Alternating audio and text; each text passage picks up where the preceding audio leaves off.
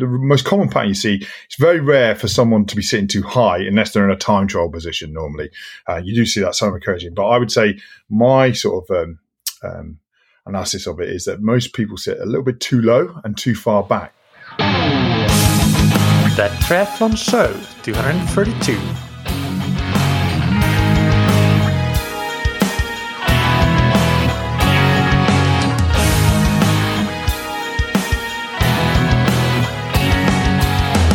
Hey, what's up everybody, and welcome back to another episode of That Triathlon Show, the podcast presented by scientifictriathlon.com.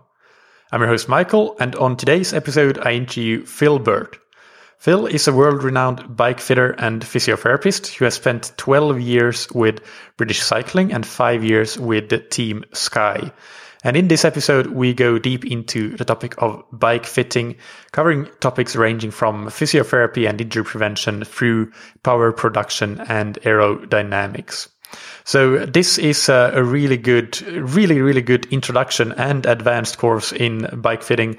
I really enjoyed talking to Phil. I hope that you will learn a lot, and I do think that you will. Before we get into the interview, big thanks to our sponsors, Precision Hydration, that you can find on precisionhydration.com. Precision Hydration have developed a free online sweat test that you've heard me talk about before. And that sweat test consists of a simple quiz of 10 multi-choice answer questions. And based on data from actual medical grade equipment that Precision Hydration uses for their real advanced sweat testing, the quiz results have been validated against that gold standard, so that when you go and take that quiz, you actually will get a pretty good estimate for how much sodium you actually lose in your sweat. So it's a great starting point for most about anybody, and a few people might benefit from doing the actual advanced in-person sweat testing, but for most, the free sweat test is really the only thing you need, and then some experimentation on your own. Either way, I recommend starting with that free sweat test and then getting some electrolytes, of course, to try out in your training, because what you are going to do on race day, you need to be practicing in training. So you can get electrolytes from Precision Hydration for 15% off with the promo code ThatTriathlonShow15. And big thanks to Roka. Roka has recently launched a very exciting pair of new sunglasses. They are the Matador sunglasses, and this design and tech specification is really exciting. Probably the most game-changing that Roka has done so far. Some of the cool features of these sunglasses include the Geeko anti-slip technology, so they will never fall off your face, sweat resistance, fingerprint resistance, fog resistance, etc., and really high-performing optics. Also, it's a good time to remind you that if you are planning to start swimming in the open water anytime soon and you're looking to upgrade your wetsuit, then Roka recently launched the Maverick MX, which is their max buoyancy wetsuit. And that's been another really top-rated new introduction from Roka this year. So I highly recommend you check that out. Go and have a look at roka.com/TTS. On that page, you will get a 20% discount code valid for your entire order on roka.com. Without any further ado, here's my interview with Phil Burt. Welcome to That Triathlon Show, Phil. How are you doing today? As well as can be expected, like all of us in this terrible situation at the moment, but I'm good. Ironically, the weather is sunny in the UK, which is ironic that we can't go outside that much. Yeah, it is unfortunate. I guess one good thing for the listeners that are also in this unfortunate situation is that actually I've found that a lot of people that previously have been too busy to do a podcast interview have now agreed to come on and do podcast interviews because they're slightly less busy than normal and able to do these interviews. So that's been a positive, if it's only a slight one. Yes. But it's great to have you on. Can you start by just giving us a short bio of yourself, who you are and what you do?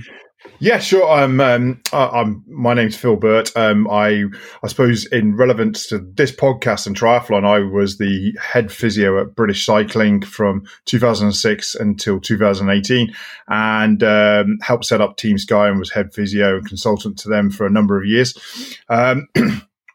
I've since left and formed my own company, which dabbles in the dark art of bike fit, as it were, and positional services. We look after British Triathlon's positional service and all their great and wonderful athletes. But we see normal people, from people just getting cycling to really avid amateurs all the way to professionals. And the other side of it is that we're involved in a lot of innovation, and you're going to see a lot of that coming out in the next couple of years as we partner with companies that we like to work with, where they're really taking seriously the improvement of certain things. Cycling itself, only 1/3 of triathlon, I know, is quite stuck in its ways in some ways, and I often find the triathletes and the Iron men and women who I see much more accepting of innovation. So that's an interesting field. Secondly, so I'm a physiotherapist by principle, but I suppose now I would call myself an ergonomicist, someone who works at that interface between human being and machine. And there's a huge amount of that, obviously, within cycling compared to, say, running, when really you only have your shoe and the floor. And I'm an author. I've written 2 books, one called Bike Fit, which is because when I came to British Cycling, I, like many of your listeners might have didn't really understand bike positioning and how it related to, in my field, injury and then performance.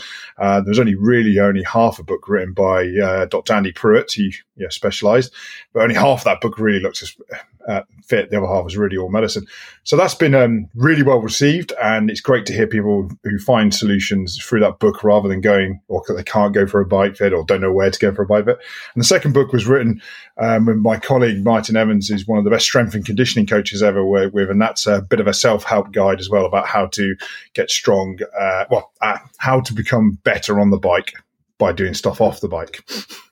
So both those books, including Bike Fit, are really directed at the athlete. It's not a guide for bike fitters. Is that correct? Absolutely, and it's a really good distinction, Mikael. Is that some of my colleagues in the bike fitting world would consider Bike Fit fairly dumbed down, and I always explain to them I didn't write it for bike fitters because that market's about 800 people worldwide, maybe. So you're a very small book. No, but it's really aimed at anybody who could, you can just come from cycling, or you could be quite a lot into it. There's a different levels of depth in it there, but it really is a sort of like, if you've got a problem with your bike or you want to improve your position and want to understand maybe something, you can pick it up, read the relevant bit. And one of the best things, I say this really truly, is you get emails saying, thanks, this really, really helped, and it seems to be quite well reviewed. And hopefully we're going to do, I wrote that in 2012. I was at the London Olympic Games, had my second child, and tried to write a book for the first time. Don't advise anyone to do that in 1 year. It's very hard. But the second book, we were looking at doing a second edition because, like everybody, I know a lot more now. And that book was written whilst it's great to work at the very top of your sport. And I'm absolutely, feel blessed and honoured that I've worked with some amazing athletes over that time. I think I now know more about all of us, the average people, because they have slightly maybe different issues. So we're looking to do a second edition of that book, and I'm looking actually to see if we can do it in the next couple of months because it looks like I might have some time. Yeah, well, that would be another silver lining, I guess. Yeah. So with your background in physiotherapy, I want to ask about that. What do you think, what's the connection between physiotherapy and cycling or bike fitting in general? Like because it's not just you, I think a lot of bike fitters come from that physiotherapy background. How does it help you create good bike fits for people? So that's a really good point. You can have different types of bike fits. Some shops will offer a bike fit, so you maybe arrive at the best frame for you. Other places, but I think I would obviously say this, but medical-led or physio-led bike fit tends to be in some ways more successful because my philosophy through bike fit, and we can go into this in more detail with some of the questions we're going to go through, is that the rider is adjustable and the bike is adjustable and the rider is adaptable. Now, which one? The bike is almost infinitely adjustable, bearing in mind being on the wrong size bike, obviously, and change it, but you can always adjust that. But many of us are less adaptable or more adaptable. So that's where sometimes I think bike fitters end up, when you're doing it from a formulaic or prescriptive point of view. There are many systems out there, but they're all based upon stage by stage and often numbers and within there, which all help. But at some point, you have to understand the human being in the equation. That's what I find fascinating about it, is every bike fit is different, because you have the human being and all their history, injury, strength, flexibility, their drive, their goals related to the bike they have. And then I believe physio-led bike fit is good, because when you come up against that point where you go, well, why is that like that? Or why isn't this reacting the way I want it to?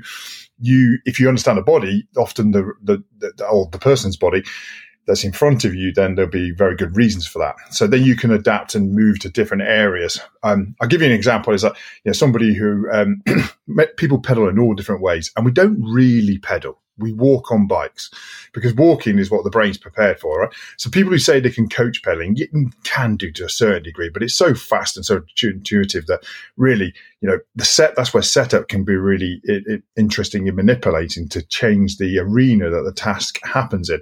So example like that, someone has really stiff ankles or not much ankle range. Maybe they did a sport or they're younger and they haven't got much left, and you don't know that as a bike fitter. You can't really assess it, can't see it, or can't accommodate it.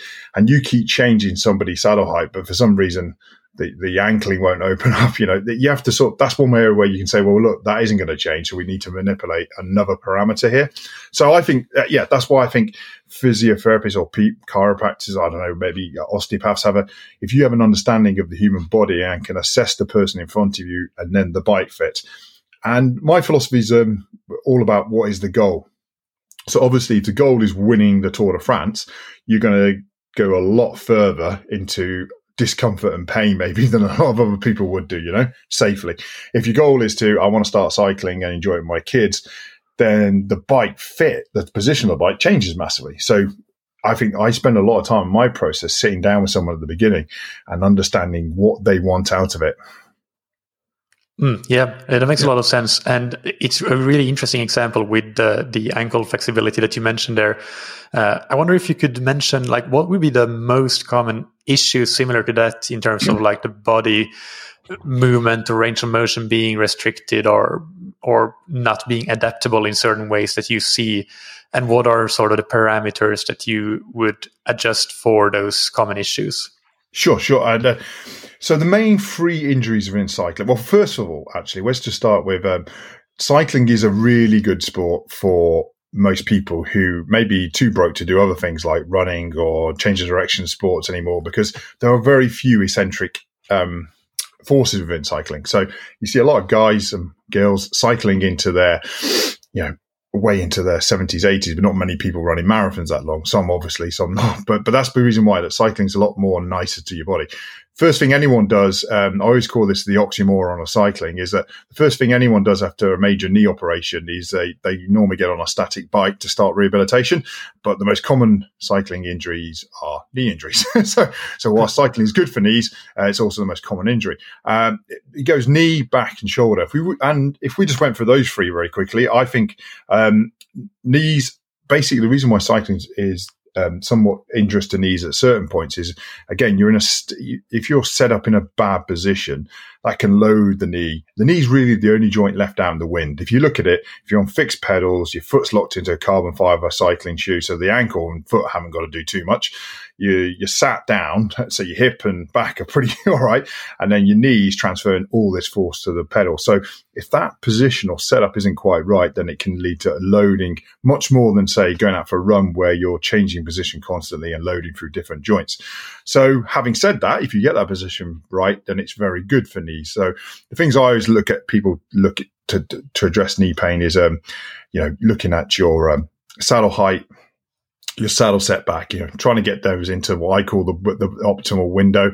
I think pedal choice, float, setup, if you walk like a duck, so in other words, if you walk with your toes out and heels massively in, a no float fixed pedal float system is very much going to lead to your lateral structures tying up and you need to have knee pain in the end. So pedal systems have more float. So Speed Play, for example, allow you to go wider and let you drop your heels in. They can be really accommodating for those people. And insoles play an important part in cycling. They can really help support someone's foot structure and often lead to resolution of knee pain. So I think often people focus on the knee, but if you look down to the bottom, what's it engaging with, the pedal and the shoe setup, and then up to the top, what's it working off the base, which is the saddle, then you can often deal with those. With regards to the saddle height and the fore-aft position, is it more common what would the typical direction of change be if somebody comes to you with knee pain? Is it more common to have it too high or too low, and so on?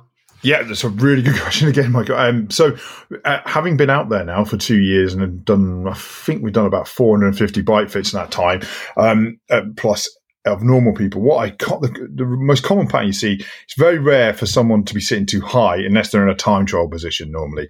You do see that some encouraging, but I would say my sort of analysis of it is that most people sit a little bit too low and too far back. And often the too far back is an interesting one because they're trying to maybe accommodate reach or trying to get away from a problem. So normally, most commonly, I move people up and forward. And if you think about it, if you get up and above the bottom bracket and above where you're trying to deliver the forces, that often helps out the knee. So often I think people end up with knee pain because they're trying to accommodate other things. For example, maybe they're not used to the saddle being so high and into them and they feel a bit uncomfortable, so they try and make it more comfy, and in making the saddle pain more easier and comfortable, they actually end up challenging the knee more. Or it could be so that's my with saddle fore aft, my general direction is that, and often quite successfully, is you moving them up and forward. The thing I would only add to that is that I have a very accurate measuring machine that tells me where someone is within the fit window. And the last thing I wanted to do is any of your listeners to just automatically bung up their saddle height, and end up giving themselves an injury. But that's the general direction I go in. Yeah. Yeah. And what about shoulders and back that you also mentioned? So shoulder pain. So shoulder injuries are quite common in cycling, mainly because of the traumatic nature, because if you come off your bike, it's very common to injure your collarbone. But I still include it because it's often grouped as shoulder and neck. And a lot of people get a bit of neck pain because cycling has this positional, gives you, for example, a stiff lower back when you're cycling. It's because you're sat in a range hip flexion for a long time. So if we go down to the back, first of all, often when you get off the bike, especially in a time trial position, the longer you go, of course, you often feel a bit stiff in your low back. And that's because your hip flexors, which move, one part of that, the psoas, inserts onto the bottom three vertebrae. So if me and you jumped in an old-fashioned, very small Mini and drove all the way from the top of Africa, the top of Britain down to the bottom, a long journey, and we got out of the car, we wouldn't be surprised to be a bit stiff, would we?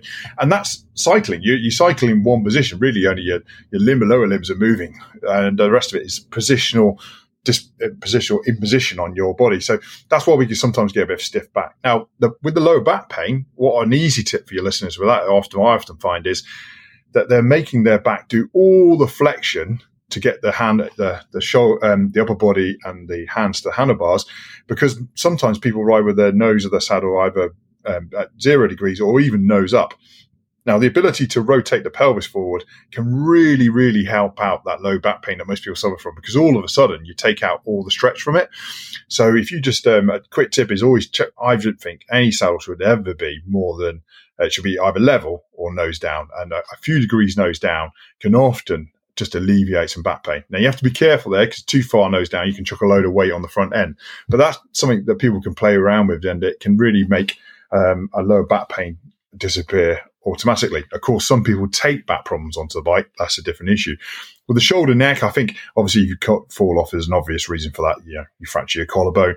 But the neck pain is normally, and shoulder pain that comes from just cycling itself, can often be put down to how the engine room, the saddle height, and the back end is relating to the front end. So quite, often I often more commonly see people with that problem who would like to look like Mark Cavendish, but unfortunately they're not Mark Cavendish. So, they're not going to be able to handle that very aerodynamic low down position to start with. And they go for a much more too big a back end to front end drop. A consideration though, I think a lot of people miss is handlebar width, and a really easy way to work out your ideal handlebar width for me is, amongst my lab, I have amazing pieces of technology, retool, saddle pressure, digital devices to measure your sit bones. But shoulder width, for me, this little tip really works well. It's where if you set yourself up on your turbo or rollers and look in the mirror, and you look at where your hands are on the hoods, basically the middle of your thumb between your finger on the top of the hood should go right through the middle of your shoulder joint at the top. And often people are on too wider bars. very rarely do I ask someone to go wider. I normally always shrink handlebar with great success for comfort. And that increased handlebar width, of course, increases the reach. So it increases the distance to there. So often that can explain what is probably I call the fourth most common thing, which is numb hands or hand pain. So examining handlebar width is a really interesting thing. We've done it a lot of reasons for aerodynamic ones, but it's quite useful to look at for those people who suffer with shoulder and neck pain. It's how low are your handlebars at the front and are they the right width? All right. Yeah, great. That's really insightful. So let's talk about the bike fit process that you go through when you work with a client. Yeah, sure. I'll be.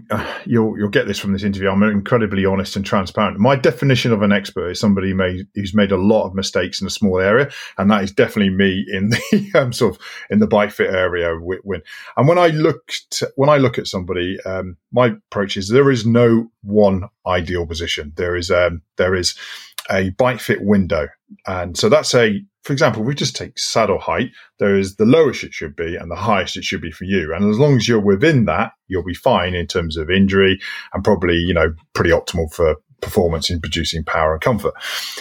People's bike fit windows change depending on something I call, are you a micro adjuster or are you a macro absorber? So that's a terminology that I came up when I was sitting in my physio room at British Cycling, trying to work out how to write the book.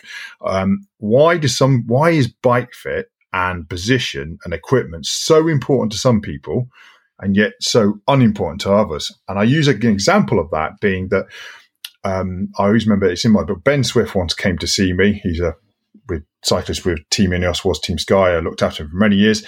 And Ben he's one of those guys, he has to put a lot of effort in off the bike to keep his body fit on the bike. And some of your listeners might start to resonate with this. If something's that slightly out of kilter for him or out of alignment, then he will get an injury or pain or problem. And Iki once came with 4 bikes, Pillarona Dogmas, and swore to God one of the saddle heights was wrong on it to the mechanics. They were measuring it all the time, saying it's the same as the rest. I measured it using our technical kit, and they were all within 2 millimeters of each other, which basically means the same. It took a long time. He was still frustrated. And at one point I just asked him, is that saddle new that you've got there? And he said, yes. And literally his saddle height felt too high for him because he had a new saddle that didn't give as much. So he's what I would call a micro adjuster. And the most famous micro adjuster was apparently Eddie Merckx, who went out with an Allen key in his back pocket and changed his position, saddle position, almost daily, but was still quite successful. At the opposite end of this scale, you have Geraint Thomas, who I call a macro absorber. Now, Geraint is an amazing cyclist, but he has to have hardly do anything off the bike to stay on it. He just adapts to anything. He adapts to training really well. I think me and you could train him to win the Tour de France because we set him a plan and he just goes away and does it, gets strong, gets better. Yeah, those most of us have to work really hard at it. And when we do something, sometimes we get injured or don't have quite the response we want. But that applies to position as well, in that apparently once he rode a lot of one stage on the wrong spare bike and didn't even realize. Now, that doesn't mean he was optimal. It means he might have had to work a lot harder, but it didn't break him. So my approach to bike fit is, are you a micro adjuster or are you a macro absorber? Where's your bike fit window? Obviously, the macro absorber's bike fit windows are bigger, but we want to be more, in a good position. And I use the 3 pillars of fit principle, which I worked out with Chris Borman. And basically that is the 3 pillars of fit. We have to consider aerodynamics, power, and comfort, stroke sustainability. So those 3 pillars are most important. Now, if you think about it, if you're Bradley Wiggins coming to see me, or one of the world's best triathletes, or Ironman, and you want to win the world championships, you want a very aerodynamic, powerful position. So those 2 pillars are what we're going to focus on and what we're going to prioritize within the fit. We're going to get those over, and we need some sustainability. Of course, you can't be brilliant being aero, but if you're not sustainable, then you can't stay in that aero position. Comfort, less so. For example, I'll give you an example of 4-minute team pursuit to the Olympics. Doesn't have to be comfortable because it's only 4 minutes long. It just has to be sustainable. Compare that to, I want to do 110 miles Ironman position. You definitely need a lot of sustainability in there. And then take it to the other end of somebody who just wants to be a recreational cyclist and enjoys cycling. Obviously, the importance, the height of that comfort pillar is much more important than the other one. So what I tend to do is skew my bike fit process to that and the goal. That's why establishing the goal of what somebody wants is the most important, so that we can prioritize those things. And always remember, the bike is adjustable and the rider's adaptable. So if you're looking at a 75-year-old man who is what he is, and he isn't going to be able to do Pilates and yoga and change himself, but has a knee injury, we really need to manipulate all the things we can manipulate around equipment, shoes, insoles, bike position, because he's not going to change. Compare that to a young and up-and-coming rider who's 16 and has some aspects of their musculoskeletal development that are, I would say, not optimal. There's real value in putting time into them. So with my Bike Fit process, there are some things that you need to go away and change about your bike. Some things we change about your bike in the session, but sometimes you might have a bit of homework to do and go away yourself to try and make your cycling more enjoyable. Yeah, and in terms of that sort of adapting to the position, to the new position, how much is that something that that is achievable? Because that's something that I think that we hear as outside observers, a spectrum. Some fitters say that, well, it will take you a lot of work to adapt to this position, so they're leaning heavily into that power production and aerodynamics, and expect you to do the work and be able to adapt, which you might or might not. And how much do you think that you actually have to be there once the fit is done, and like basically have it all set already and not actually adapt at that point in time to the fit? If you understand the question, I'm not sure I'm making it very clear. I think how long does it take to adapt to a new position? Yeah, so exactly. I believe, and it's something I didn't mention there, but I believe in evolution, not revolution. So I think some people, going back to the micro absorbers, macro adjusters, if you're Geraint Thomas, you probably give him you give him a much more aggressive position, he'll just cope with it. But most people will take a bit of time. So the classic is getting more and more aero, which generally at first people tend to get lower at the front. You generally experience more neck pain, back pain, discomfort, and moving in and out of that position. So it does take some time to get better at that. If you think about time trialing on a time trial bike, it is like painting the ceiling in your house. You have to extend your neck from a very low down position. So a lot of people get quite a lot of discomfort. So I would believe in evolution in that. And what a lot of people can leave is if we establish what the end position is, and then we can go there in small stages. And maybe your listeners can take away from this. You don't often, it would be unwise to drop your front end on your road bike by 30 mils of the spaces underneath the thing, just to slam that down. To expect your body not to give you any feedback on that, it would be I'd be surprised, But if you said, look, if I do 2 weeks riding with 10 mil less and I've got no problems, I feel I'm okay. Yeah, stiff neck first of all, but I've got used to it, and then do another 10 mils. I think you just got to give your body, and that's where recognizing who you are, a micro adjuster or a micro absorber, or somebody who generally takes time to adapt to things. That's where position is much more sensitive. I would always advocate even the micro absorbers do it in at least in a systematic way where you got a plan. So big changes really should come along. The only caveat to that, I would say, for example, is with the engine room in terms of saddle height and setup and relation to crank length. I've got no problem changing crank length in one go, because that generally only leads to good things, so you don't really have to adapt to that. But the front end and getting lower is normally a physical challenge to musculoskeletal. So I would say it takes some time to adapt to that, and you might have to work on that. For example, doing one really good thing for time trialing is making sure that your thoracic spine, so the middle of your back, is as mobile as possible. With your particular listeners in triathlon, of course, you have that cross demand of swimming. And what we often see is that some people may struggle with time trialing, have tight lats or latissimus dorsi from the swimming. Now, if you can get those looser, more optimal, that really helps, because it enables your shoulder position to be much more flexible when you're down on the pads, for example. So there's things that you can do to yourself to help that adaptability and how long it takes to get used to that position. And is flexibility in general something that has a lot to do with whether you are a micro adjuster or macro absorber, and what are some other sort of factors that might play into in which category you belong to? Well, yeah, I'm not one of those physios who gives out people millions of exercise to try and make themselves miles. Our flexibility is changeable, and too much restriction somewhere will definitely lead to problems. But in cycling, it's you just have to be flexible enough really to complete the task, so you don't have to have the, for example, incredibly flexible hamstrings or anything. But I think there's a lot of genetics in there. And in terms of, we are who we are, born with our biomechanics and our anthropometrics, but also most people, those who aren't pros, what the biggest factor is, what do they do for the rest of the week? So if you drive a desk all week, an IT consultant, and then your position after 1 week of having your training camp and cycling and running and swimming is so much more better, your optimal position is so much better than it would be at the end of a long week in the office, because that postural imposition of sitting, which is for many people these days, sitting at a desk working computers, is the thing that makes us less flexible. So manipulating that, I think what we're often trying to do is jump between the two. And how do we get between that? Targeting those core groups of muscles and exercises that help you with that can really help. Yeah. Crank lengths, you mentioned that. Talk about that a little bit more. What's your take on it? Crank length is, in cycling, there seems to be quite often a huge amount of myths that are held onto and people will not let go of. The research is really clear now that crank length in sub-max cycling is not relevant to power production unless you go as short as 80 or as high as 320. So if we take that away and say, okay, so it doesn't affect power production, all it does is really change your gearing, then that's a real big parameter for a lot of people to use to make their bike position better. So I'll give you an example, is that when you're becoming more lower and lower at the front end of a time trial position, one thing that happens is that your hips become more and more closed.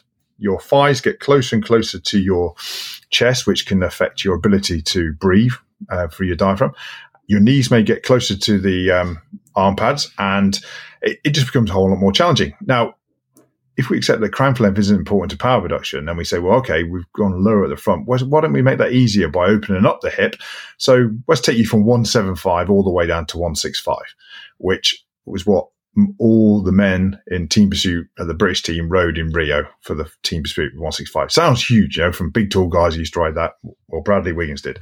And if you go from 175 to 165, you're giving so much more range back to the hip that you can actually go even lower at the front, if that's what you need to do and become. And if you think about it like this, it's my analogy that I try to get people to understand this is, you don't want to be that duck that's sitting on the water, but they're flapping crazily underneath. You want to be like the smallest movement possible. Of course, decrease the crank length, and also top dead center gets further away from you in the pedal stroke, and the bottom dead center comes closer. So you have to adjust your saddle height bit, but basically it's a smaller circle. So that's more aero in itself. It's less kinematically challenging, so less low total loading. It means you can maybe get up and over that bottom bracket more, which brings you can bring the biggest muscle group in the body, or the strongest, the glute max, more into the equation. And the analogy I'm most successful use in explaining that to clients who come in is, if I, Michael, gave you a very large gym box right now in front of you and said, you can either jump on that gym box here or a very small one. On the other side, I'm going to give you €100 or pounds. It doesn't matter which one you jump on 100 times. Which one would you jump on?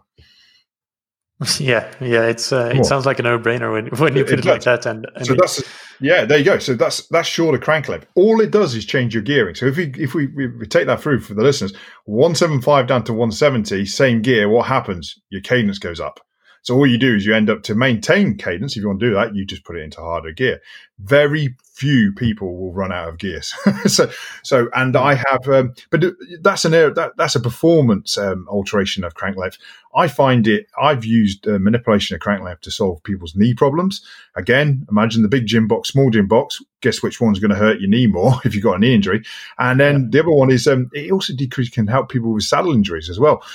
So people who bounce around the saddle, and it's not because they're on the wrong width or height or so, it can really, if you make the task underneath them easier, it can actually, it does actually decrease total peak pressure at the saddle, because one leg isn't having to reach further away and the other one rock up. So yeah, for me, it's a great parameter to help manipulate and achieve good outcomes, both performance-wise and comfort-wise. Yeah, it sounds very convincing. I gotta say. With regard to the balance between power production and aerodynamics, how much is that a give and take, do you find? Oh, very much so. And again, a really good question. I think my philosophy is I start with the back end, which is, there's no point being aero if you can't pedal hard because you're not going to go very fast. So having said that, I completely understand why we always end up talking about aero because it's free speed. If you become more aerodynamic, you literally, once you're up to a certain speed, it's 1-for-1 with power, so you might as well. And, you can achieve amazing drops in CDA with athletes around position and kit. And that would take a long time to find in training. Having said that, 90% of your listeners have so far to go before they would ever need to go into wind tunnel, if you ask me. The wind tunnel stuff is the fine tuning at the end, if you ask me. People would, I would say, first of all, you need to get your saddle position in a place where you can effectively pedal very hard, sustainably for a long time, and then accommodate that saddle height and position within the aerodynamics of the front. For my mind, it doesn't work from the backwards to the from the front backwards. Having a really low position where your hips are too tight and you can't even engage your glute max because you're sitting too low far back isn't going to work. So get the back end right is my philosophy, and then we work on the front. Ironically, most people remember we said need to go up with the saddle height and forward. That effectively drops your front end compared to the rest of you. So it is in some ways already making you more aero, and it is a real payoff. But I think that's why crank length is important because it helps us get people in better pedaling positions and then accommodating let's face it, it's mostly lower down at the front. We could get into the whole shoulders and shrugging and stuff like this, but that tends to be a bit more personal and hard to explain without actually seeing the person. But most people will get better there. And here's the big thing I would like people to take away, Michael, is that the bike industry will kill me for saying this, but they have all the marketing budget. The bike itself is about 9 to 10% of your frontal area. So having a more aero bike is probably the least effective way of trying to reduce your CDA, your frontal pin. You, on the other hand, are nearly 89 to 90% of the frontal area. That's why skin suits work really well. It's also why position is really important, because if you can minimize that frontal area as much as possible, you will go faster through the air. So I think people should focus on themselves, not so much their kit in their kit aerodynamicity, but the kit that goes with them to facilitate the position. So, example, the right crank lengths, the right shoes, the right cockpit that makes it more comfortable. And you know what I would say was the most important thing in aerodynamic choice and power choice is saddle choice, because the ability to get in a low but powerful position is the ability normally to rotate the pelvis forward. And that's why we have different saddles for road cycling compared to time trialing, where, I think Kona, 50% of the saddles there will probably be an ISM split nose saddle. And that saddle supports your pubic rami, the front of your pelvis, much better. That's why it works really well there. Doesn't work so well on the road position because it's not designed to do it. Now, if you can't rotate your pelvis forward because your saddle position or your saddle nose is up, or you got the wrong shape saddle, the wrong way, that's something that you're gonna spend a lot of time trying to work around. So I actually put saddle choice right up there as one of the most important things if you're looking to get a really aerodynamic yet powerful position. So let's talk about saddles. How do you find the right saddle for you? I mean, that can be a bit of a mysterious treasure hunt, I guess. Oh, it really is. I have clients come and see me, and they literally walk in with a bag of 9 to 10 saddles. And it really. It's not all about the saddle is one thing. So saddle people have saddle issues. That is, it's not always about the saddle, but the right saddle. Basically, I think you've got to consider 4 or 5 things really. Shape is really important, and shape is basically split down into there's either T shape, where the bottom of the T is supporting the sit bones, and that's a road cycling position, or there's more of the sort of like V-shaped saddles or split nose saddles, which are more TT supporting. I think, first of all, if you go through like the Phil Burt process of bike fit, what is your goal? So I want to be able to ride the road. Like that straight away tells you don't need a time trial saddle, so you can weed that one out. The second is width, which is a little bit more harder to assess yourself. Saddles generally come in 3 different widths. 138, 153 or 5 different manufacturers, and then 155. There are some 165s out there now. Women generally need a little bit wider saddle, but not all, because they have wider pelvises for childbirth. But I've seen men who love a really wide saddle and women who would love a really narrow saddle. It is quite hard to assess that. I use a thing called the digital sits bone device through Retool, which is really helpful in assessing that. But saddle width isn't everything. Just consider it maybe if you're having problems. The problems I associate with saddle width are often if the saddle's too wide, you really bounce around on the saddle because you're trying to reach the pedals either side and working around it. And too narrow, often people tend to fixate and stay really rigid and can't really move about the saddle because they're just really hugging the one bit they can find a bit of support from. But it is a really difficult subject to talk about remotely. I think length of saddles is interesting. The take up these days with shorter nose saddles, so the Specialized Power Mimic, the Physique Argo, there are loads of them out there. That's a real new thing to the saddle market at the moment. And compared to, say, like what was and is still a very popular saddle, the Physique Arione, which is about 30 centimeters long, these shorter saddles seem to work better for some people. And one of the theories is that it gives you less choice of where to sit. So if you're not really adept at sitting in one place and move around the saddle too much, so if you have a shorter saddle, then and you get it in the right place, then and it's supporting you right, then that problem's taken care of. So apparently you don't see so many pros using the shorter saddles because if you're in the Tour de France, got a long stage, you need different positions on that saddle, so they'll move around the longer saddle, get right on the rivet, move to the back for climbing, so on and so forth. So length can be important. I think cut out or not cut out is really for men. If you have any penile numbness at all or anything like that, cutouts can really work well. That's because the pudendal nerve goes down the middle of the penis, is the most common thing to compress or irritate to get that. And cutouts can literally change people's lives for that. Cutouts have generally been made for men, but a lot of women find some relief for there. But there's a lot of innovation coming around with women's saddles. I'm doing some myself at the moment. The Specialized Mimic has a bit of a softer nose to help with them. Women have a lot of different presentation there in the undercarriage compared to men, a lot more variety. So it's a bit harder for them to find sometimes the saddle that works for them. And lastly, I would say, the position, because you can have the best saddle in the world. It'd be the ideal one for you. But if it isn't in the right place with the right tilt, with the right setback, right height, how would you know it's working? It can't work. So once you get the right saddle, it's spending a bit of time and effort and getting it into the right place. Yeah. And this next question, if you don't want to answer it, that's fine. But are there any saddles that you, like a select few that you think that work really well for a lot of athletes, and in particular, if we talk about the time trial crowd here, that are most, well, actually, let's pick a couple of road saddles as well, because we have cyclists in the audience. So just a few saddles that you think are generally very good, knowing fully well that it's going to be individual at the end of the day. Yeah, that's a good point. I'm completely independent and brand neutral. But the saddles that there's all the major brands out there seem to do fairly well, like the Bontrager, Physique, Specialized, Salia Talia. You look at those ones, they're all doing really well. I think in time trial, we make a really good point there. The split nose ISM works really well for some people. You see a lot of people, though, have to zip tie the front of it. So width is an issue with it sometimes, and so I can understand that. A lot of people, you're right, it's so individual. A lot of people will time trial on a Specialized Mimic, for example, because it has a soft nose, and not just women as well, men. I really do think that's cushioning there. And what's really coming about, both Specialized and Physique have announced their new saddles, which are using the 3D printed carbon nylon technology, which basically, although it's not custom at the moment, it's this new sort of weave stuff, which really, really has the potential to move saddle, maybe comfort and cushioning to a new area. But so I find that those saddles, there's also a brand, the saddle pressure measuring device that I use, Jubimized.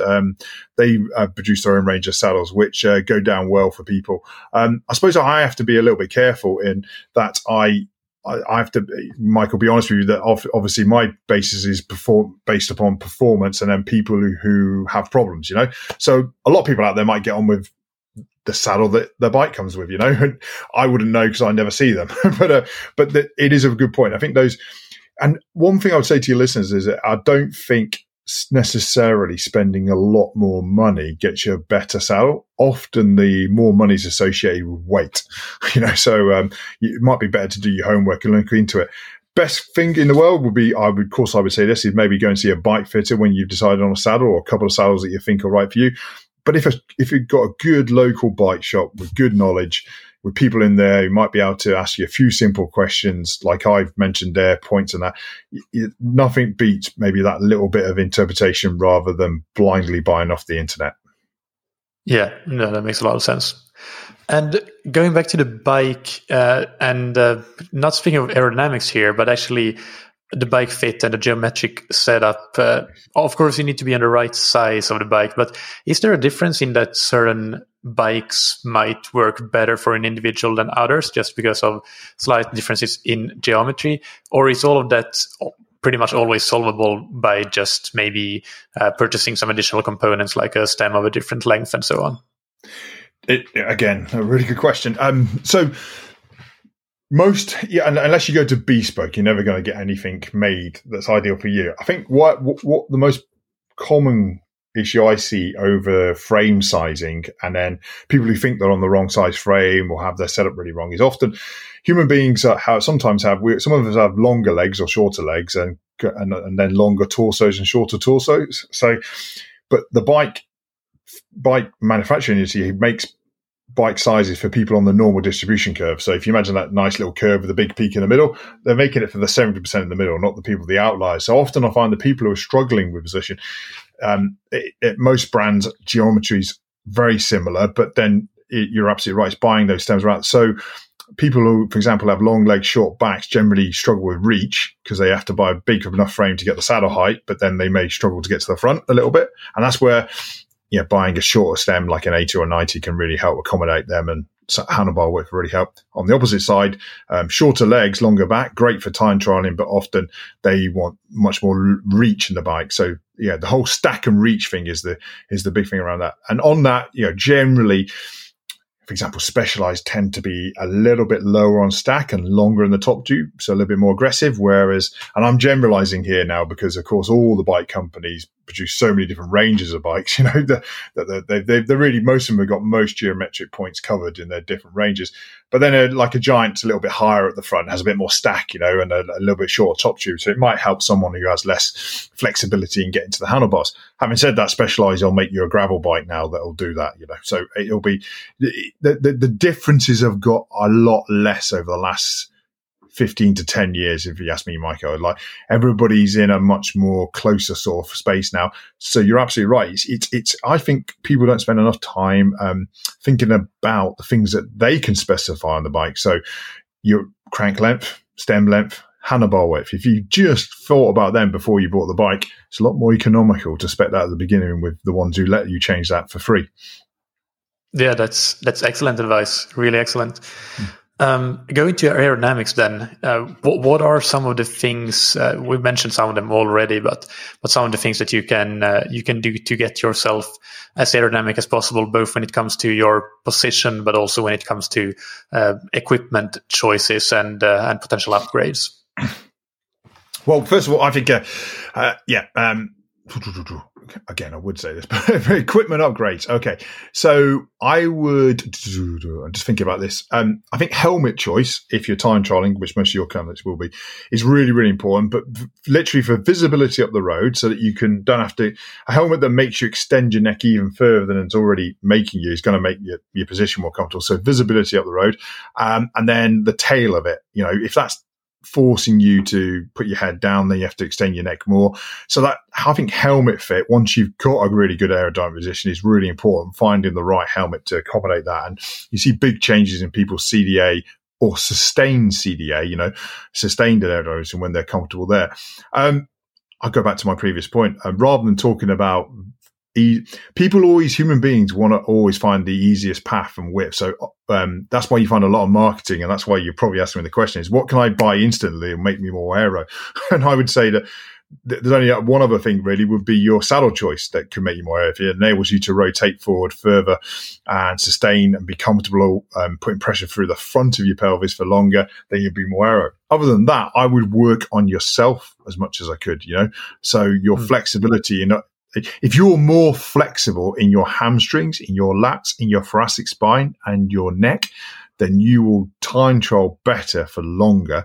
So unlike road cycling, where I don't think you have to put that much work into position or off the bike work, I think in time trialing, we worked out an algorithm at BC where we would assess certain muscle groups and restrictions, and certain people would have to work on those harder because they just, that if they do that, then they can stay in that position. If you can imagine I often think of it, if you've got a very, very narrow bandwidth, so you've got tight lats, a really knackered neck, really tight hamstrings, and you've got this position. You might be able to hold it for 5-10 minutes, but then if it becomes uncomfortable, you're going to shift out of it, and then you instantly lose all your aerodynamic gains that you've gained for the last 5 minutes, maybe. If you're constantly shifting around in the saddle because of pain, but generally, if you widen your base, that's what a way to look at it is just widening your base. And some people can do that more than others, but if you just make sure your base is as wide as it can be, in other words, you're flexible and as functionally strong as you can be, I think generally taking that forward onto the bike means that you can perform better for longer. So I would say investing in yourself. I've seen great results with people where investing in things like one-on-one Pilates. I say one-on-one because if you go to a Pilates class and you're 1 of 30, you're literally getting 1/30 of the input as a one-on-one. So that's expensive often. But if you've got a good Pilates instructor or good yoga instructor, or just good movement specialist, you might be a physiotherapist or sports coach, if you invest in that and they identify things that you can work on that are your little flaws, rather than seeing them as flaws, the things that you can do better, then if you work on that will give you far more back than the latest lighter carbon crank in my mind. Yeah, that's good advice again. And you do some aerodynamic testing and assessments, don't you? Can you describe a bit what you do in that realm? Well, I do and I don't in some ways. Yeah, our lab is more based upon the overall comfort of the position to achieve that. So a lot of people will come to us after they've been to a wind tunnel or been for an air assessment, and they often come in and say, I got this new air position, I can't hold it. And then we accommodate that. And we actually do that in a joined up way with some people, because ultimately, if you do really want to know what a proper aerodynamic session, you need to go to a wind tunnel and with someone, like everything, is that I use a piece of kit called a retool, and that my retool kit is different to someone else's, just because it's called retool doesn't mean it's brilliant. It depends on the handler. And I think the aerodynamics depends on the person assessing your aerodynamics and what tool they're using. The ultimate is a proper wind tunnel. But again, if you go in there, and I've done a lot of that over my years here with BC and Scott, is that you can only really properly assess, I would say, in a day, which is going to be expensive, 2 to 3 positions, because if you really want to get out of what you call the noise, the changes that just a change makes, you go baseline, position 1, baseline, position 2, baseline, position, baseline, back. If you really want to do it properly, it is a very expensive, very labor intensive process. And that's why I say maybe hoovering up all those things. First of all, the low-hanging fruit. So am I flexible enough? Am I strong enough? Have I got the right kit? Is much more important maybe before you go to that. But we use a very simple thing. The BioRacer sort of frontal area camera, the CDA, can give you a picture. It isn't true CDA, I have to say, because obviously air is not flowing over you. So it gives us an idea. And I use my experience of what aero looks like, and I'm very honest with people about that. Yes, you're not going to have but we have great success in making people go faster, if that makes sense. Yeah. Do you follow the technology development in the CDA sensor space, and is it something that you can talk about? I've seen it coming through, and some people are starting to use that. That's really interesting, and it's great. It's I think what we have to do is understand. There's so many parameters at play there, when you go out with some of that kit. So it's understanding what that data really means and how reliable it is and how repeatable, if that makes sense. Because that's the thing is that, there's so many factors that can when you do, for example, use that same technology within a velodrome, you have to put so much information in there about, even the pressure within the tires, the weight of the rider, the humidity, the airflow, and things like that. So I think I think it's useful. I think there is one side of it where you have to do a lot of interrogation to see how some of them are very gimmicky, if that makes sense. And I don't know what the numbers actually mean. I've got to say I haven't really properly assessed those at the moment. There are other things like the Leomo system, which helps you out with your biomechanics, and that's great. That's almost like could be the next step in bike fitting, because what I do is a dynamic bike fit, but it's on a static trainer. Wouldn't it be great to know what that position looks like after 3-4 hours on the road, But these are all new data fields that at the moment, I don't think anybody really fully understands, and therefore the interpretation and what it means and the adjustment is a little bit mixed and matched. Well, I don't know what you think, Michael. You probably have more of an idea than me, but. Well, honestly, no. I mean, I've talked with some of, off air with some of the manufacturers, but I've never used one of them. And I talked with other coaches a bit about it, again, off air. But no, I don't have a much better picture myself, to be honest. And I wouldn't be able to provide a useful comment because I don't think my knowledge is deep enough. So that's why I'm always interested in asking people that might know. No, and that's good, and that's a really good point. Is that I can tell you some of the best pro teams in the world do aerodynamics very, very poorly, and I honestly think there are amateurs out there, some of your listeners even, who have a much more methodical and science-based, but a reason-based approach and can get much better gains. So I wouldn't. Technology is always great, but cycling is one of those sports that, because you can measure so many things, people like to measure them, compared to, say, swimming or running in some ways. So we can measure a lot, but data doesn't equal wisdom, it doesn't necessarily improve you knowing something unless you know what it means and how you manipulate it. So I couldn't agree more. And, I remember getting very excited the first time I ever went to a wind tunnel, and I can tell you what, that excitement was gone after 2 days because it's a very long, very boring process. And you know what? When something's long and boring, it normally means it's quite hard to do. So I can tell you, to actually know what is a difference in that space of time, or what will be a performance difference, it's very different with kit and technique. You can test kit all day long. It's not going to get tired, is it? And stuff. But with a moving person, as per usual with human beings, the answer is there is no huge black and white. It's generally grey, but that's because we're incredibly complex animals with lots of different variables. So, but I think it's great that people are trying to help people understand what they're doing more. For me, the jury's still out on how I would use them. Yeah, I think similarly to what you said with a day in the bike in the wind tunnel only gives you the opportunity to really assess 2 or 3 positions, because you need to distinguish the signal from the noise. You need to figure out what the measurement error is.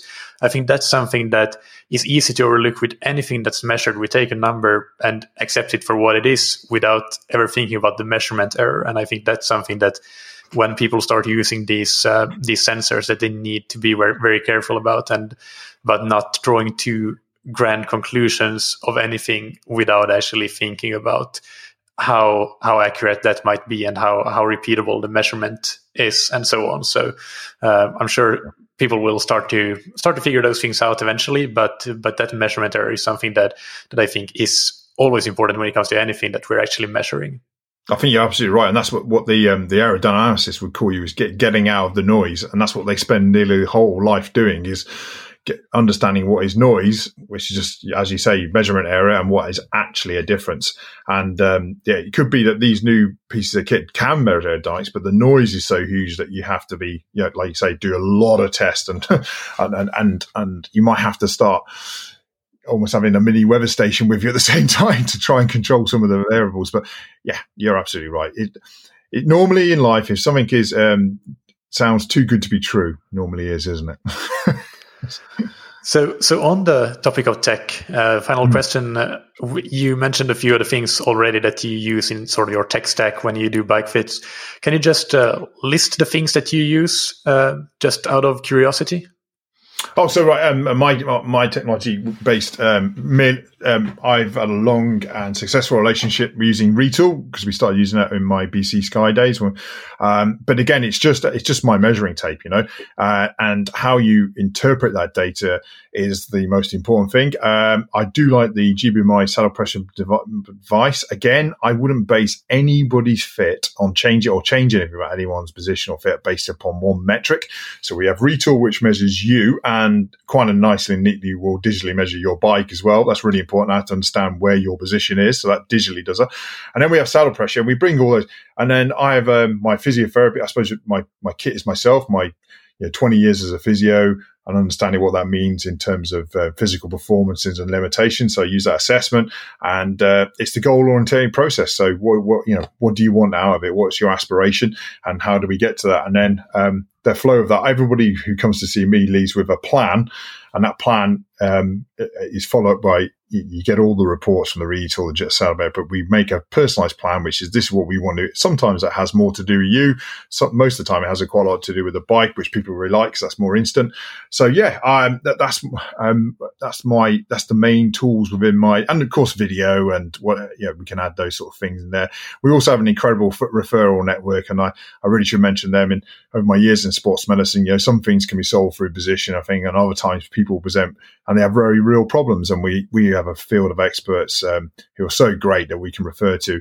And often I think that's the problem within some of your listeners may have had talking more away from BIFA here, may have an issue that nobody seems to be able to get to the bottom of, and sometimes it's because they can't get to the bottom of it. But it does frustrate me when people have been poorly assessed and haven't got a working diagnosis of an issue that they can believe in, and that's what we can help out with sometimes as well in our clinic, and because we tend to be higher end and see people. That's great to have that referral network. Absolutely. And I guess that's it for the bike fit questions. Unless, do you have anything you want to add before we move into the rapid fire questions? Anything that we missed that would be important to get covered here? No, I think that's about it. That's it. Okay, we covered it. Good job, us. So rapid fire questions, and take one sentence to answer these, no more. The first one is, what's your favorite book, blog, or resource related to cycling or endurance sports or physiotherapy, basically your field of expertise? Okay, yeah, favorite book would be Supple Leopard by Kelly Starrett. Absolutely brilliant resource. Anyone who wants to make themselves more flexible, better go and see that guy. And his online stuff's brilliant as well. Great. And what's your favorite piece of gear or equipment? My bike. Which bike is it? What are you riding? I shouldn't say that, name brands and everything.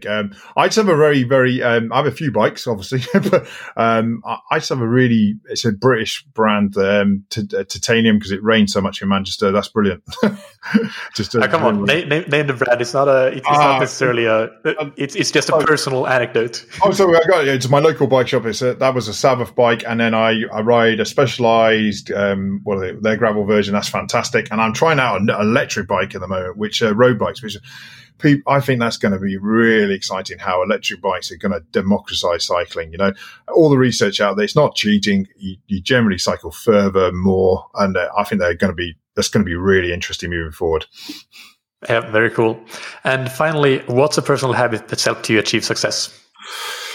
I didn't even think about this question. Hold on. Sharp in, take a breath. Personal habit.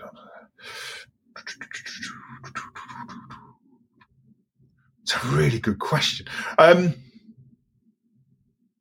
like to know everything before I make a decision, which means that I really, really, really do my research on stuff, and I really hate BS being spouted at me. So I kind of like that. That I think being like that often can maybe I put a lot of effort into finding out what will work. And for example, I only do maximum 3 bikes of fits a day, normally 2, because I really want to do them well rather than poorly and see them back again and disappointed. So it takes a hell of a lot of effort, but I think it's the right way to do it. Yeah, that's a great answer. So finally, tell the listeners where they can find you online, on social media, and physically at your lab when we get past these coronavirus times. Oh yes, terrible. So we're based in Manchester in the UK, where I'm here because that's where the British Cycling was based. We're not very far from the Velodrome. It's actually in a place called the MIP, the MIHP, Manchester Institute of Health and Performance, which is next to Manchester City, one of the world's biggest football clubs. It's basically almost like their private hospital, but it's open to mere mortals. It's a hospital with performance settings, so it's a great setting to do that. It has an altitude chamber, an environmental chamber, anything you want, MRIs. But we have a room in there where we can do work our sort of magic. What would be useful maybe for the listeners is the website is Filbert Innovation, but there's a YouTube channel as well where I try and do a bit like the book, give away free advice that can help people, because obviously people who are living far across the world, especially in these times, not everybody's going to come to Manchester. If people are local in Britain, they want to come, that's brilliant. But with the YouTube channel, we're really trying to give little bit snippets out there around about what we talked about today, sometimes a bit more depth, but visually. And that's a really good place to go. So again, Filbert Innovation YouTube channel. Thank you. And on that note, I actually just remembered one question that I wanted to ask that I forgot about. And I think it's very important. So we'll get to it now. And that is for listeners around the world, how do you sort of find a good bike fitter? Because I mean, as you said, it's not about the tools; it's about the person doing the fit and so on. And it could be a bit hit and miss, I think. And I struggle a little bit here in Portugal sometimes with that. And in the UK, you have a much better situation, I'm aware. But generally, what are the things to look for when you're looking for getting a bike fit? Yeah, and that's a really good question, Michael. Unlike, say, physiotherapy, which is a profession, like being a doctor, well, BikeFit is still relatively new, so it's not really a profession. There are a lot of good people in there trying to make it more professional. I think there is a website called the IBFI, the International Bike Fitters Institute, and they try to register people. But you know what I would do is I would ring up the person who you're thinking to go to see with a bike fit, explain what you want out of the bike fit to them, and then see what they say to you. And I think most people will get a feel for whether it's going to be successful or not. Ask them some hard questions, how are you going to assess my position? What tools will you use? What will I leave with? What's your follow-up? And I think if you ask those questions, and I get people ring up and they say, ask me those questions, and most tend to book in, and you can get a feel for that person. It would be the same as a physio. I often get asked, how do you know who's a good physio? I often say you should believe in their diagnosis. If you don't believe the diagnosis, then there's not much chance of success, even if they're right. But if you've seen them 3 times and it's not getting better, and you don't understand why it's not getting better, and they can't explain to us why it's getting better, I would change physiotherapists, because it's all about having confidence in the person who's doing that assessment with you. So if you give them a call before any decent bike fit, she'll be able to have a good conversation with you. It doesn't have to be hours and hours, but you should believe in it. And human beings are good at sussing that stuff out. Yeah, that's, again, really great advice. We've had a lot of that today. So really, thank you, Phil. I appreciate taking the time, and I will talk to you again soon. Okay, thanks so much, Michael. I hope that you enjoyed that interview. You can find the show notes as usual on scientifictriathlon.com, and we'll link to Phil's website and also to the cycling archives on that triathlon show in those show notes, so that you can get some additional related listening. On Thursday, there's another Q&A coming out, and then next Monday, I have an interview lined up with Dr. Margot Mountjoy on the topic of REDS, Relative Energy Deficiency in Sport, previously known as the Female Athlete Triad, but actually extended to REDS because it is not only a relevant syndrome for females, but equally for male athletes. I want to remind you once again that I have created a free COVID-19 training plan consisting of bike and run and strength and conditioning of 3 different levels. So a 7-hour per week version, a 12-hour per week version, and a 17-hour per week version. And you can simply choose all of them and see which one will fit you best, or if you know that you're generally around close to one of those volume levels, you can pick that one and either add a little bit of volume or remove a little bit of volume as you see fit. And I hope that the simple purpose with this plan is to help as many athletes as possible get a little bit more out of their training in these times of pools being closed, etc. Hopefully that won't go on for too long, but who knows? And knowing fully well that many athletes are not able to have a coach, which is obviously the best option. But for those of you that are self-coached, this might be a great option, even if you don't plan on following the program really as is. You can still get some knowledge about the structure of the plan that can inspire and inform your own planning, or you can simply get some inspiration for different workouts that you might want to try out. So I think it's worth giving it a look, even if you are happy planning your own training. Big thanks to our sponsors, Precision Hydration, that you can find on precisionhydration.com. Go and take their free online sweat test and get 15% off your order of electrolyte products with the promo code ThatTriathlonShow15. And big thanks to Roka that you can find on roka.com/TTS. On that page, you will get a 20% discount code valid for your entire order of wetsuits, tri-suits, swimskins, goggles, and high-performance eyewear, including the newly launched Matador sunglasses. Thank you, as always, for listening. Keep training smart and keep loving triathlon.